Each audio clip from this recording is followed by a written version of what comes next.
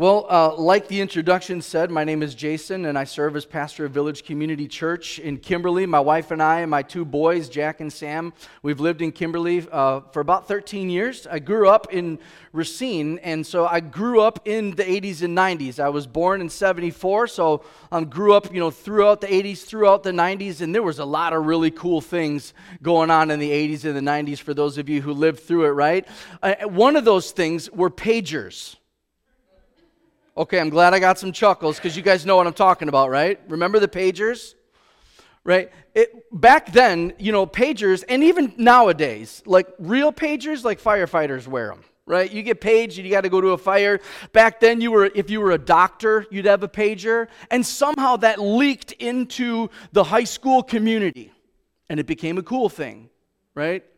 I think it may have, kind of been a drug dealer thing, like, I got to give me a page and hook up, make a sale or whatever it is. Well, growing up in Racine, it started to become a fad in our school, and of course, I had to have one. Had to have one to the point where I just would beg and beg and beg my parents. And looking back on that, I'm thinking to myself, like, why in the world did my parents actually say yes to this? I probably got 2 pages, maybe 3.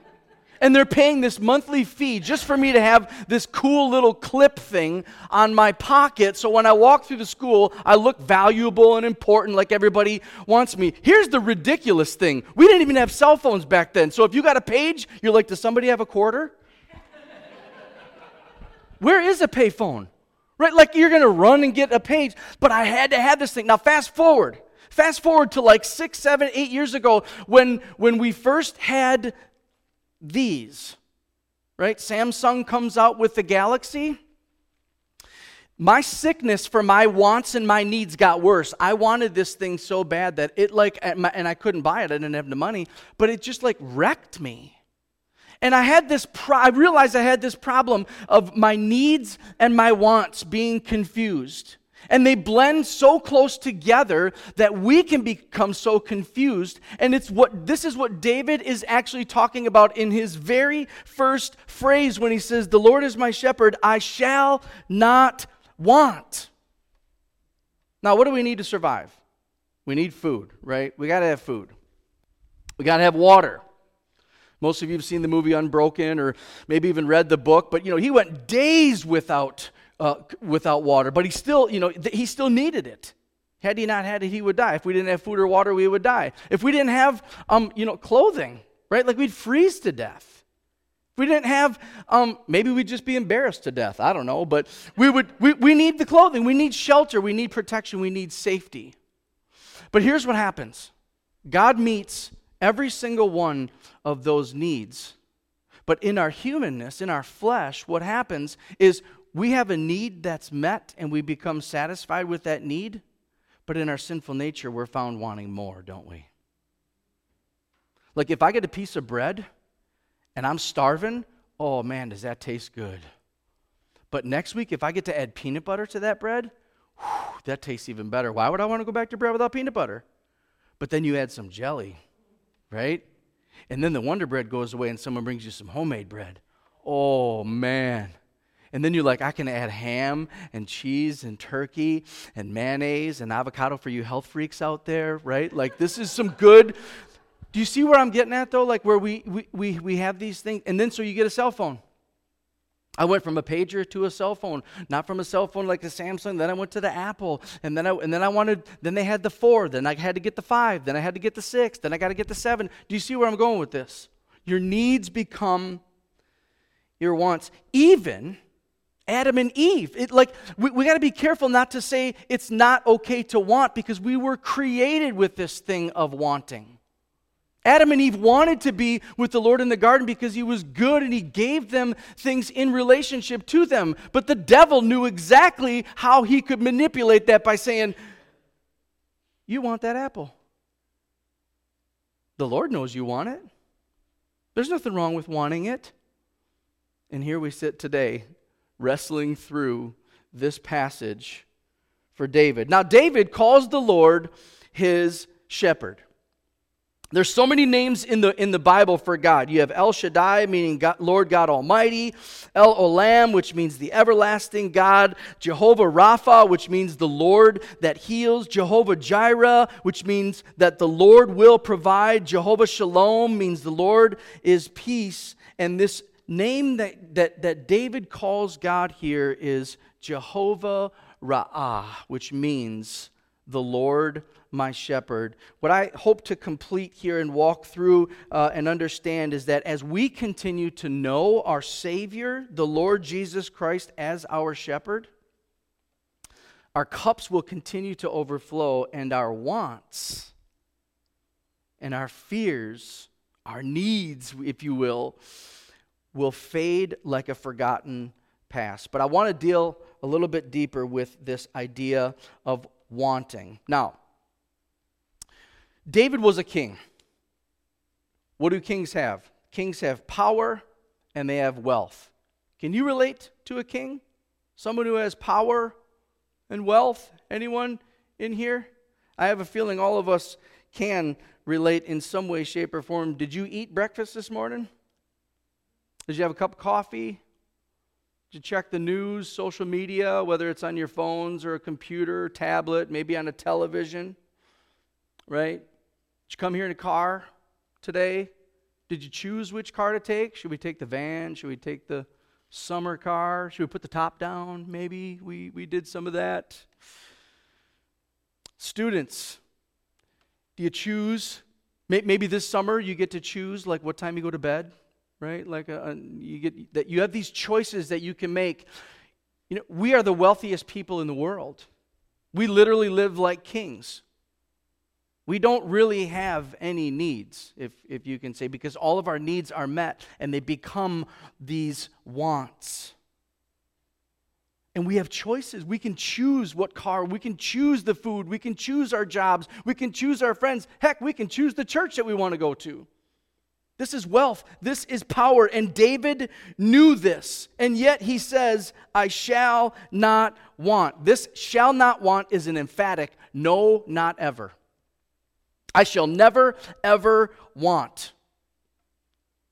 Here's an interesting thing. You know what the Hebrew word for want is? Want. He's straight up with us. Because the Lord is my shepherd, I shall not want. And he pitches this dilemma to us that we wrestle with, that we still want all the time. And advertising doesn't help us either, right? Advertising constantly tells us you need this, you need this, you need that, you need this. There's a cure for this. You don't need to suffer. You should take this pill. You should have this. You should have that. So does this phrase for us describe us? Do we not want? We shall not want. Jesus says, you ask anything in my name and it'll be granted to you. Boy, that gives me a lot of things to pray for. If I ask Jesus' name, Lord Jesus, help me get the new cell phone. Lord Jesus, help me with this, help me that. So how can David say that he shall not want? Now we know David had some issues, right? David had everything in the world except that Bathsheba woman down there that was looking mighty pretty. He had any wife that he could have wanted. But he wanted her. And then he wanted her husband killed. And yet this same man writes, the Lord is my shepherd, I shall not want. Well, David, as Desi Arnaz would say, you got some splaining to do. Why shall you not want? Because the good shepherd provides for every want and need for the best outcome of his sheep. And David knew this because he was a shepherd.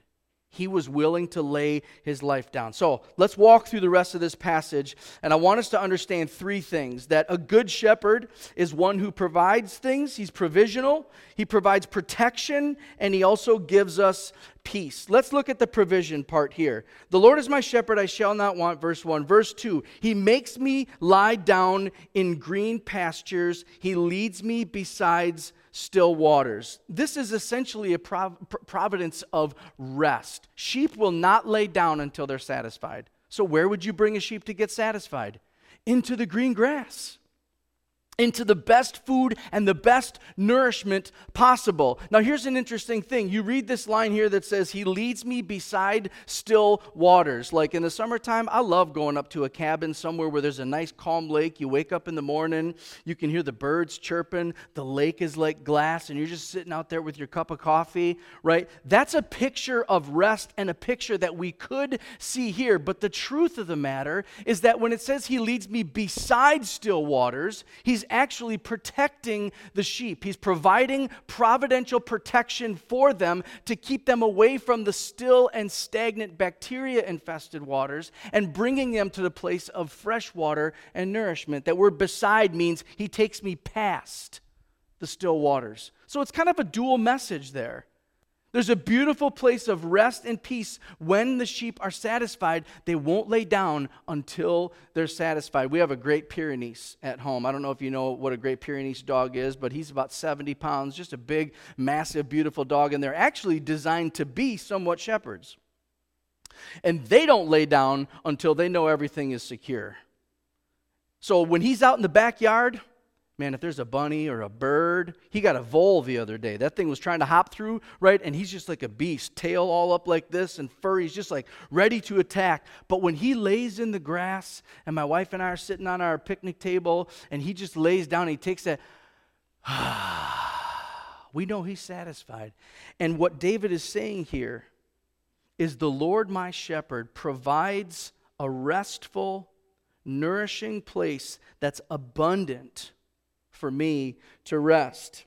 Verse 3, he restores my soul. He leads me in paths of righteousness for his name's sake. Now, restoration is something that fixes something that is broken. We're going to come back to this a little bit deeper in the end, but I want us to connect with what David is saying here. And I'll just ask you this. What is it that keeps you up at night? What prevents you from getting that nice, restful sleep? What things need to be restored in your life? Is there unresolved conflict? Is there unfinished business? Is it the what-ifs in life that may bother you? We seek this restoration in peace. And David is saying here, the Lord actually restores the brokenness in my soul. We're still walking through this idea of God's provision of rest in this. He's the one that restores everything. And this is why David can say in verse 4, even though I walk through the valley of the shadow of death, I will fear no evil, for you are with me. This understanding of walking through the valley of the shadow of death is the idea that there's things that are threatening your life or the lives around you.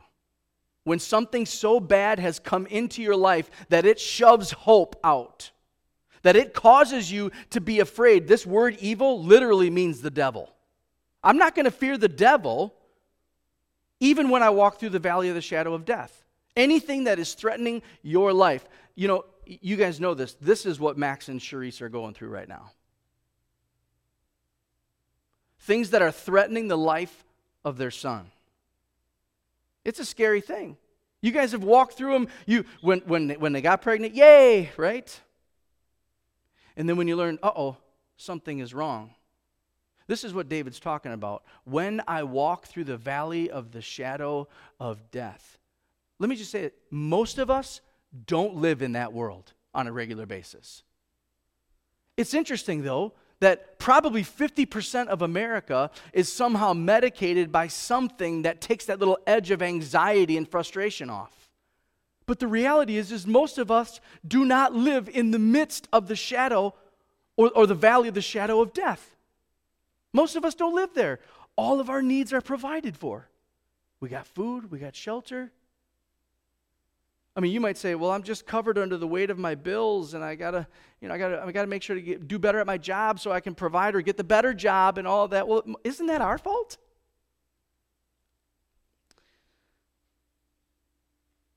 Praise God for what God is allowing Max and Charisse to go through. I think it's a testament and a testimony of God's faithfulness and how they're protecting little Ezekiel and showing the rest of us grown folks the glory and the power of our great shepherd. He goes on to say, "For you are with me." I love that.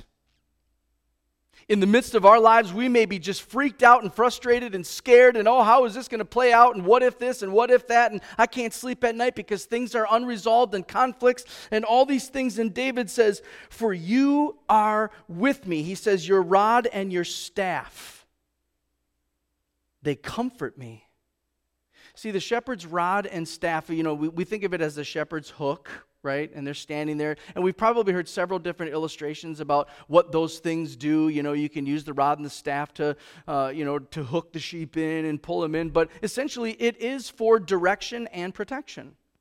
Like if a sheep goes a little bit out of the lane, right? The shepherd comes along and says, no, not over there. Not over there. Not the still water, right? That's nasty. That'll give you a bad tummy ache. Not over there. Oh, here comes a wolf. Here comes a something or other. Well, bam, right? They're using those things for protection. This is why David was able to stand up to Goliath. I actually love this, that in Max's recent blog, he even talked about 1 Samuel when David stood up to Goliath. Let's just turn there if you want to with me. 1 Samuel chapter 17. This is how David can come to this conclusion about God protecting him. Saul, this giant, is coming out and threatening David's people. And David comes and stands in the midst of it and says, what's up with this dude? And he said, well, he's 9 feet tall. The guy's got a spear, and the end of the spearhead is 15 pounds. He said, who's going to stand up to this guy? Of course everybody would run and flee. But David comes up and he stands and he says, what seems to be the problem? Verse 31, it says, when the words that David spoke were heard, they repeated them before Saul, and he sent for him. And David said to Saul, let no man's heart fail because of him. Your servant will go and fight with this Philistine. Little ruddy David, shepherd boy. Like, what does a shepherd do? He stands out in the field with a stick all day. Guides a bunch of brainless animals around to, eat here, lay down there, and we'll hang out, and, maybe I can go watch a ball game when I'm done. And Saul said to David, you're not able to go against this Philistine to fight with him, for you are just but a youth, and he has been a man of war from his youth. But David said to Saul, your servant, meaning himself, used to keep sheep for his father. Again, so what, right?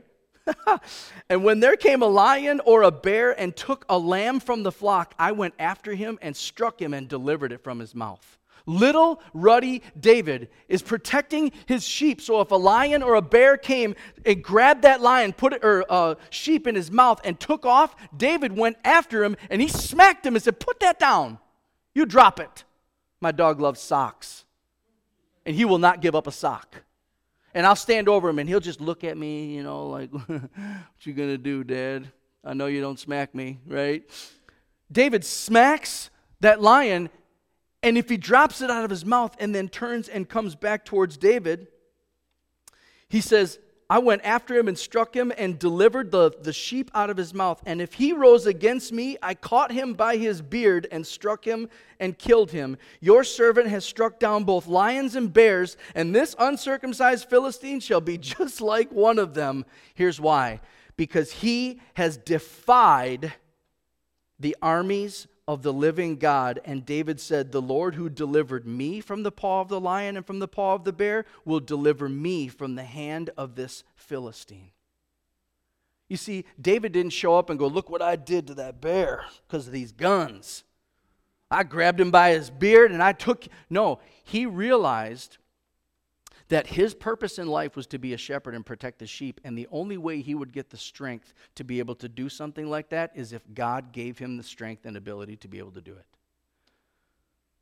How many of you would stand up to a lion or a bear? I mean, why do you think we have fences at zoos? To protect us. And here this man is saying, by the strength of the Lord, I was able to take care of these people. And then he goes on, when he approaches Goliath. Now think about this. A 9-foot person. I really don't know like how tall these stairs are, but I don't know that I'm actually 9 feet tall up here. But if you guys came and stood, you'd be a lot shorter than me. And of course, I'm a tiny guy, so I'd be, you'd blow on me, I fall over.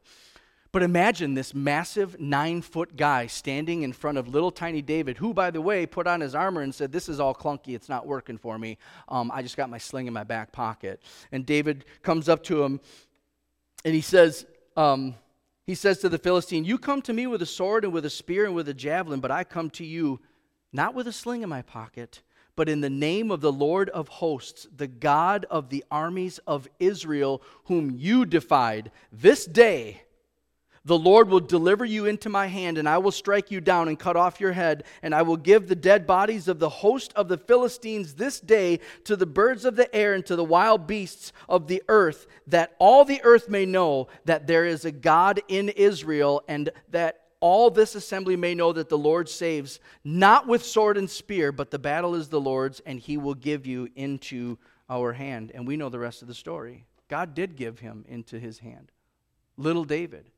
So David can sit down and pen this psalm and say, even though I am facing a life-threatening situation, I know that you're with me, God. Your rod and your staff, they will comfort me. Let me just camp out here for just a moment on this. You are with me. Do you ever sometimes feel like the presence of the Lord is away from you? And you're like, "Lord, where are you? Where have you been in the midst of this? Oh my goodness, our country got shut down for an entire year. I can't do anything. Lord, where are you? Why have you not come down and done something to fulfill and satisfy my needs and my wants? I thought you were my shepherd." Well, the truth is that 1 Corinthians 6 actually says that the body is a temple where the Holy Spirit dwells within you. Do you know where God was? If you're a Christ follower, he was inside of you and still is inside of you. He stays with you. He never leaves you and will not forsake you.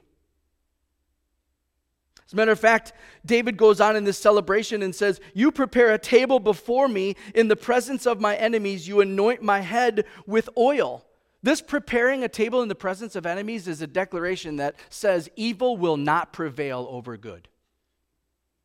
I mean, can you imagine that? You're in a gigantic room, in a gigantic hall, and there's a beautiful meal, and you're invited to the table. There's a chair with your name on it, but your enemies are standing all around while the Almighty God is just serving you the greatest meal ever. This is essentially God saying, "Look, I'm caring for my sheep.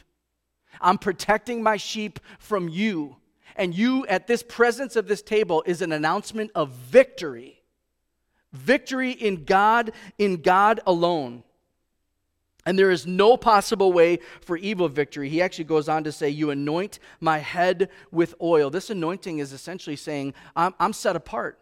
Like, Lord, you came to me and said, "I'm going to set you apart to be different than the rest of the world." In Ephesians chapter 1, Paul actually gives us this beautiful illustration of what being set apart actually looks like.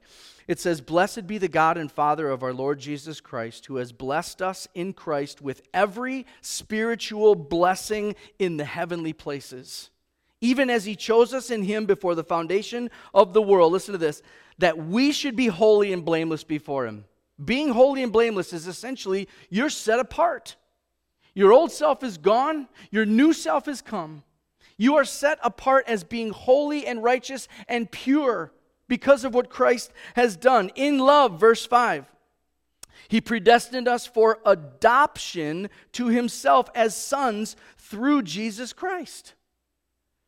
Have anybody in here ever adopted a child or been adopted? You know that. Anybody know anybody who's been adopted? And we all, of course, understand what adoption really is. Adoption is not looking through a list of people and saying, "Well, no, kind of good, but, what could this person do for me?" Look, the shepherd is all about giving of himself in order to bring the sheep into himself. And with this adoption, God chooses his people to become his sheep so that according to the purpose of his will, to the praise of his glorious grace, with which he has blessed us in the beloved. In Christ we have redemption through his blood, the forgiveness of our trespasses, according to the riches of his grace, which he lavished upon us. This word lavish means to pour out in an abundance, so there's no more needs and no more wants. You guys still tracking with me, the need-want thing? He has lavished his riches of his glorious inheritance upon us in all wisdom and insight, making known to us the mystery of his will according to his purpose, which he set forth in Christ as a plan for the fullness of time to unite all things in him, things in heaven and things on earth. He goes on to say that the Holy Spirit guarantees this inheritance in us. It's here now, and it's guaranteed forever. There is an abundance, and that's why David can say, my cup overflows. I mean, we sang that this morning. All of you is enough for all of me. You're my sacrifice. You're my greatest source for everything. That was these songs. If I'm honest, man, I was feeling a little guilty singing that song this morning. I kind of felt like I was lying. And that's just me. Because yesterday, as I was at a graduation party at my really, really good friend's house, it's like 6,000 square feet, out in the middle of nowhere, peaceful place. It's got a big golf thing down in the basement. I mean, this thing is like the size of this wall. You can golf any course in the world. It's got a movie theater in the basement. I really like his Yukons that are in his garage. And I walked away from there feeling a little less than satisfied. Oh man, there's some things that I'd really like. As I walk past all the really fancy cars and trucks going to my vehicle, you know. But here David says, my shepherd, he will comfort me. My shepherd causes my cup to overflow. And this is the point where we recall the rest that the shepherd gives us and the restoration and the comfort, which essentially brings us peace. How many of you are just longing to have some peace? I am. Every time I turn on the news, every time I flip on social media, every time I open my stinking eyes and my ears, there is utter chaos around me. Sometimes I wonder, who really are my friends? Who can I trust in this world? Who do I know has my back? And David is saying here, it's the one who restores my soul. I told you we'd come back to this. Again, restoration means that something was broken in the beginning. Turn with me to John chapter 10, if you will. It's in the New Testament. Matthew, Mark, Luke, and John. John chapter 10. This here is where Jesus is speaking specifically as himself as the shepherd. He is the good shepherd. This is where God gets personal with us. He says in verse 3 of chapter 10, to him the gatekeeper opens, the sheep hear his voice, and he calls his own sheep by name and leads them out. When he has brought out all his own, he goes before them, and the sheep follow him, for they know his voice. Go on to verse 9. I am the door, Jesus says. If anyone enters by me, he will be saved and will go in and out and find pasture. You guys connecting Psalm 23 with Jesus' words here? I believe Jesus was connecting those words of David. David was an example of a pre-incarnate Christ. He was not the Christ. We know that. But as David ran after lions that took his sheep away, the sheep that have gone astray, God sent his one and only Son, Jesus, to come and rescue all those who trust in him. That's why he says, anyone who comes through me will be saved. Saved from what? The evil one. Saved from death. Saved from yourself. He will be saved. And he will find pasture. That's right now. You and I can live in rest, in peace, and pasture because of the restoration. He says, I am the good shepherd, verse 11. The good shepherd lays down his life for the sheep. The shepherd gives. He doesn't take. Well, he takes his children away from the enemy, of course. But he doesn't take for himself. He lays himself down sacrificially for the sheep in order to do what? Restore our souls. What was broken? We are broken. We are born into this world. Born into iniquity, as David says. Broken, separated from the Father. That relationship was broken. And Christ has come to restore that relationship between us and God the Father. Therefore, restoring our lives right now, as David says, surely goodness and mercy shall follow me all the days of my life, and I shall dwell in the house of the Lord forever. Christ is the good shepherd. Any football fans in here? Just maybe a few. I don't know. I'm not going to make every illustration a football thing. But one thing that really stands out to me, and I had to figure out what this was, but in the beginning of football games, like when the offense comes out on the field, they always kind of introduce all of the players, and they'll kind of allow the players to do it. They put their little pictures up there, and they're like, hi, I'm so-and-so from this such and such a college. Well, many times they'll say something like from the Ohio State University. I'm like, why do that always make a big deal about the, right? So, of course, I have to do some research. Well, they had to they actually put that into their policy or even their, description of their school, because people were getting Ohio State University mixed up with Ohio University. And so they wanted to say, we're not just Ohio University, we're the Ohio University, like the actual OSU. And when it says here that he is the shepherd, the good shepherd, that's what I'm talking about. He is the best. You could say the better. Better than what? Better than all. Better than every single one of them. He's the reason why God is called El Shaddai.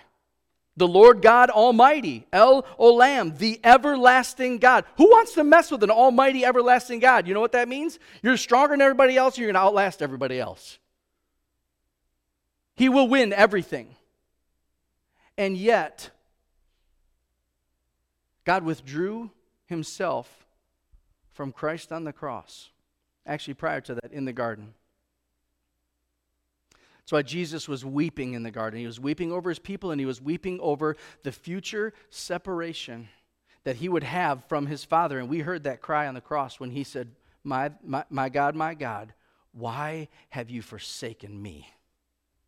Meaning, why have you separated yourself from me? He wasn't going to be separated for that long of a time, but he still agonized so bad because he knew the glory of God the Father. And he loves you and I so much that he was willing to leave the comfort of heaven to come down, give us instruction, and then lay his life down in our place. We are the ones that deserve to be on that cross. We are the ones who deserved to be separated completely, and yet he laid his life down for us. David goes on. I'll repeat myself here. Surely goodness and mercy shall follow me all the days of my life. Now, let's just be honest, folks. Before this day is over, maybe even before this message is over, we are all going to somehow sin in some sort of a way. But for practicality's sake, before this day is over, we're probably going to leave this place, and we're going to want and yearn for things that are just selfish, right? Okay, I just sinned. And I want you to like me. There. I want you to think I'm cool. I want you to think I'm great. I want you to think I'm an amazing pastor, an amazing preacher. I want you to think that I'm better than everybody else. I'm just being honest with you. It's wrong, right? I mean, the Lord should be my shepherd. The Lord should be the one to provide all the satisfaction for me. As a matter of fact, if I was so fully satisfied in the Lord, I wouldn't have been one bit nervous to come and talk to you guys today. But as it got closer, as I'm watching down this order of service, right? And it was all because I just want you to like me. Where I should rather be so satisfied in the Lord that I'm just so excited to get up here and make a big deal about God and Christ and Him crucified. So I'm trying to do my best, okay? I'm trying to do these things. But you guys are going to fail as well. I hate to say it. What do sheep do? They wander. They stray. They're really not all that smart. So we need to keep coming back for instruction, don't we? We need to keep singing songs of worship that remind us of how we really should. I think it's interesting that David actually says, the Lord is my shepherd, I shall not want. He doesn't say, I will not want. He leaves himself a way out. I shouldn't want, but I do. And this is great instruction for what he has said. Essentially, is what he's saying is, I don't have to want because I'm not afraid, because I will dwell in the house of the Lord forever. That's not a future event, folks. It is, but it's a both and. You are currently, if you have put your hope and faith in Jesus Christ right now, you are currently dwelling in the house of the Lord forever. Will you struggle? Will you have trials? Absolutely. Will you sin and hurt people? Absolutely. But we can be confident that we can dwell in the house of the Lord forever. Now, I don't know if you guys are into name research or anything like that, but I really enjoy looking up different names and meanings, and I really believe that God names people. I believe God gives godly parents names for their children because there's a purpose in it. I'm not going to be all spiritual with you, but I just see it happening all over the place. And I just find it very interesting that Max's son, Ezekiel, his name actually means God's strength. And we've seen God's strength in the midst of this, haven't we? I've seen God's strength in the midst of Max's weakness. He wrote about it in his blog. If you haven't read it, you should read it. He's just truly saying, Lord, I got nothing. Jesus says, blessed are the poor in spirit, for the kingdom of heaven belongs to you. That poor in spirit is really essentially saying, like, I got nothing without you. And this is what David said. That's why he says, the Lord is my shepherd. I should not want anything. He provides for me. He gives me rest. He protects me. He leads me. He guides me. And because of Christ, we have peace. Let's pray. Heavenly Father, we thank you for this time. We thank you for this day. We thank you for your word.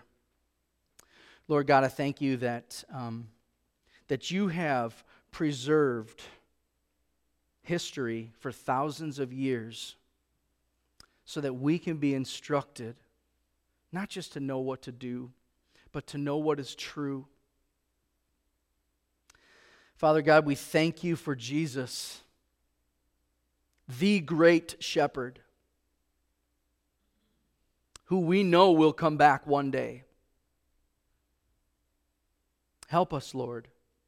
Help us in the midst of this to be reminded that you are the great shepherd and we do not have to want. Because we are your children and you will guide us and lead us. In Jesus' name we pray. Amen.